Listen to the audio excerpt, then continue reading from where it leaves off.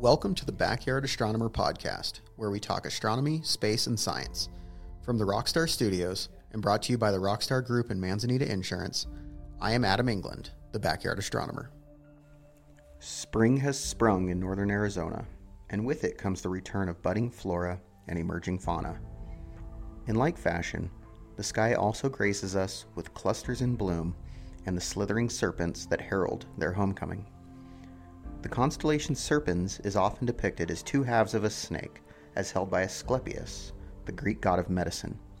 The snake was observed to shed its skin, an act seen by the ancients as a sort of rebirth and resurrection, and the return of the constellation Serpents brings the rebirth of the plant and animal life that lay dormant throughout the winter.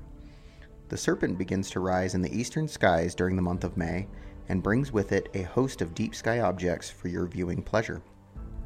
Messier 5, or M5, is a globular cluster near the head of the serpent, with more than 100,000 stars densely packed into a ball of space about 165 light-years in diameter. Despite having so many individual stars, its distance from Earth at around 25,000 light-years makes it appear to the naked eye as a single faint star. Through your binoculars, you will be able to discern that it is not a single object.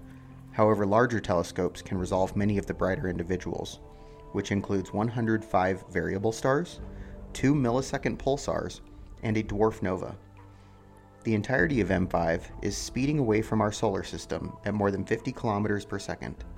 So by the time you finish hearing this podcast, it will have moved a full Earth diameter further away from your backyard telescope. The most daring backyard astronomers can also hunt galaxies off the head of the serpent. Hoag's object is an extremely rare ring galaxy, and Seyfert's sextet is a group of 6 galaxies which are gravitationally bound like a globular cluster, albeit over a much grander scale. For early bird astronomers, Jupiter and the Moon will be dancing together on the morning of May 17th. Jupiter will be hidden behind the Moon as it rises from the eastern horizon in what is known as a lunar occultation. Jupiter will re-emerge from behind Luna at 5:17 a.m. Mountain Standard Time, with sunrise just a few minutes later at 5:26 a.m., potentially obscuring the view from all but the most dedicated observers.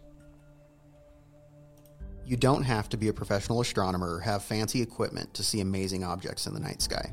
You just have to know where to look.